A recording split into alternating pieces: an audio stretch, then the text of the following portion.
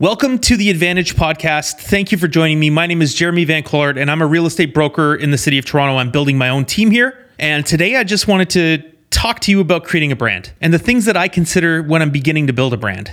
But first things first, before we get into it, I have to define what a brand is, because a brand is a lot more than just your logo, your fonts, and your colors. Those are aspects of a brand. But in order for your brand to make a real impact, you have to put more thought into it. Branding is something that touches literally every single aspect of your business. It's in your sales process, it's in your marketing, it's in your advertising, your customer care, your social media, and it's even in your language. I'm not over exaggerating when I say I have replaced copywriters from marketing firms that I've worked with because they couldn't nail the language of my brand. I've done that. Branding is in all aspects of your entire business. So taking the time to do it right is really important. When people think branding, they immediately default to logos, fonts, and colors. And that's because we as human beings are visual people. But branding is in everything. In fact, you don't even really need fonts, logos, and colors to create a brand if you are the brand. Logos, fonts, and colors are going to help you create a visual representation or identity of your brand, but they're not your brand. Bad branding happens when your logos, your fonts, and your colors don't match the actual brand that you're portraying. So how do you get started creating a brand that makes sense?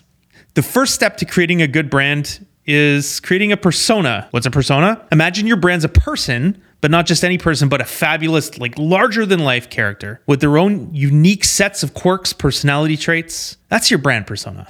They're the face of your company, representing your values and messaging to the entire world. Whether they're sassy, sarcastic, friendly, approachable, your brand persona helps you make brand more relatable to a specific audience. Your brand persona should include all of the details, like the persona's age, the gender, interests, personality traits, even the tone of voice of the persona. Your persona is basically used to inform all of the aspects of your brand's or your company's communication. When I say all aspects, I mean every single aspect. Colors, fonts, logos, emails, messaging, website, print media, scripting even, gifts, events, the events you throw, mailers. I mean, everything. Now that you kind of have an understanding of why you need to create a persona, how do we start creating a persona? The way that I start is with the basics. I start with the age, the gender, if it matters, interests, psychographics, demographics, basically. Who is the person? Who's the persona? What do they listen to? What do they watch? What products do they buy? What drives them? Is it experiences or material possessions? What is driving them to buy what I'm offering? In real estate, why does the persona want to buy or sell real estate?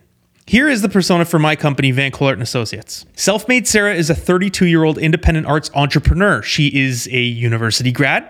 She makes $200,000 per year. In her spare time, she likes to consume art, music, film, and television. The music she listens to is mostly electronic-based or urban. The film and television she watches is mostly drama or thriller. And the art she consumes is mostly photography and modern art.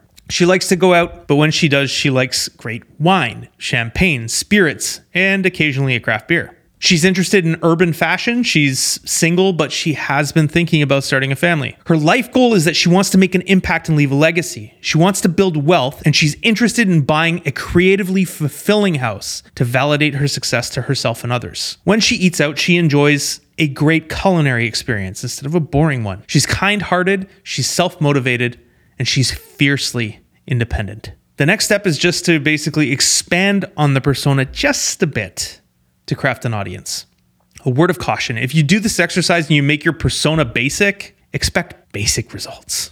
What I mean is, don't say my persona is looking to upsize, or anyone looking to buy or sell, or all millennials, or first-time homebuyers. You have to be specific. Do the work to develop the persona. The persona is who we're going to be targeting in all of our messaging. We're expanding the persona out just a bit to build an audience. For instance, in the case of Self-Made Sarah, this is what the expansion would look like. Millennial, male and female film and television professionals, entertainers, artists, managers, entrepreneurs, lawyers, and influencers. Basically, creative professionals and creative business professionals. They're interested in experiences. They're interested in leaving a legacy. They're interested in building wealth. They're interested in showcasing their success through their real estate acquisitions. And they like certain material possessions. They consume art, music, film, and television. They drink high-end wine, champagne, craft beer, and spirits. They eat well, and they really enjoy culinary experiences. They also play well, and they enjoy their time off from work. They're a mixture of single and committed, and those that are committed are starting to think about building a family. They are in charge of their own destinies. They're gig workers, business owners, and entrepreneurs. They are intelligent. Most of them are university graduates. The expansion of Self-Made Sarah into an audience is subtle, as you can see. The key here is to be subtle. Don't start throwing all kinds of new things into the mix, because that's how your brand gets muddy. Think about the audience as the persona's best friends that might work in other roles in the same industry. Maybe they're in different relationship statuses, or maybe they're another gender. Real quick, a lot of people that I explain this process to have the same question, so I'm just going to get it out of the way. Jeremy, does this mean that I'm only ever going to sell to people exactly like my persona? No. You can sell to whoever you want. You can sell to whoever you want in your business and service whoever you want. The persona is only there to guide your marketing. It is your ideal client, basically. The next step in creating our brand is to take our persona and use it to define a few things, a few rules. The first is your brand mission. What is the immediate mission of your brand? What does your brand do for your persona? Our mission at Van Clort & Associates is to create wealth for clients through mid to luxury real estate acquisition and disposition. It's that simple. We buy and sell real estate in the mid to luxury range. Our mission serves Self-Made Sarah's need to build wealth and to buy a nice house. Next, we have to define our vision. The company's vision is a vision of where we want to go. Again, we have to discuss this with our persona. So, Self-Made Sarah, what type of real estate team do you want to work with in the future after you've done exceptionally well in your business and in your life? I want to work with the best luxury real estate team in Canada to manage my portfolio of high-end properties across the country. The team would need to be on the cutting edge of technology, be exclusive, provide an exceptional experience, and support the industries I work in, arts, through philanthropy. Vision, to be Canada's largest, most exclusive luxury real estate brand. Next, we're going to unpack a little bit more of Self-Made Sarah's answer in order to define our values. Your brand values are like a set of rules or laws that the entire company has to follow.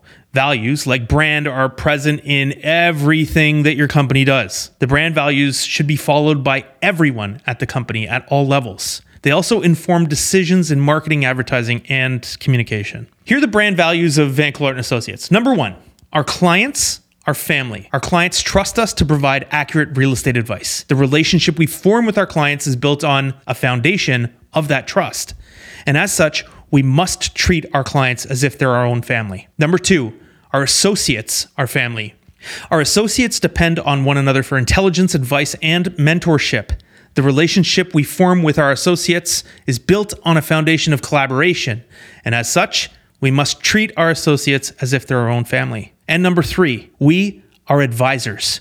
We are not real estate salespeople. We are advisors. We advise our clients into making informed decisions during the real estate transaction process. Number four, we are technology forward.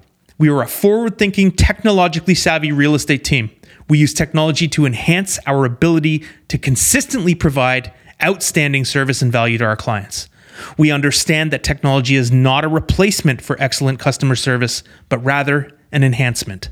Number five, we insist on high standards. Our standards are high. We execute quickly and with care. Number six, we are kind, courteous, and professional. We treat our past, present, and future clients, associates, vendors, and affiliates professionally and courteously. Our reputation in the industry is one that we defend. Number seven, we are dedicated to creating wealth for our clients and company. We understand that real estate is much more than just four walls. Real estate is the center of a family, a retirement plan, an escape, or an expression of accomplishment. We help our clients generate generational impact with their real estate. Creating the brand persona as well as our mission, vision, and values takes time. Don't rush through the step, because if you do, your brand will become muddy. It won't resonate with an audience. It takes the work. You have to do the work. Now that we've defined our brand, our persona, our mission, our vision, and our values, we can move on. In the next 2 steps, I'm going to go over how I create a unique brand identity. This is where we choose our fonts, logos, color, design, all of that. And also how we craft our brand's voice through copywriting. I'm going to put those 2 steps into their own episode, and that episode is going to be available next week. If you really, really want this to work, please take the time to dive deep into your persona. Again, don't rush this work. Think, do research, iterate, and then do more research. Does your persona have the income required to purchase the homes that you want to sell? If not, maybe you need to change your persona. This process takes time, and if you give it the time that it requires, it's going to pay off. Thank you for joining me. I'll see you next week.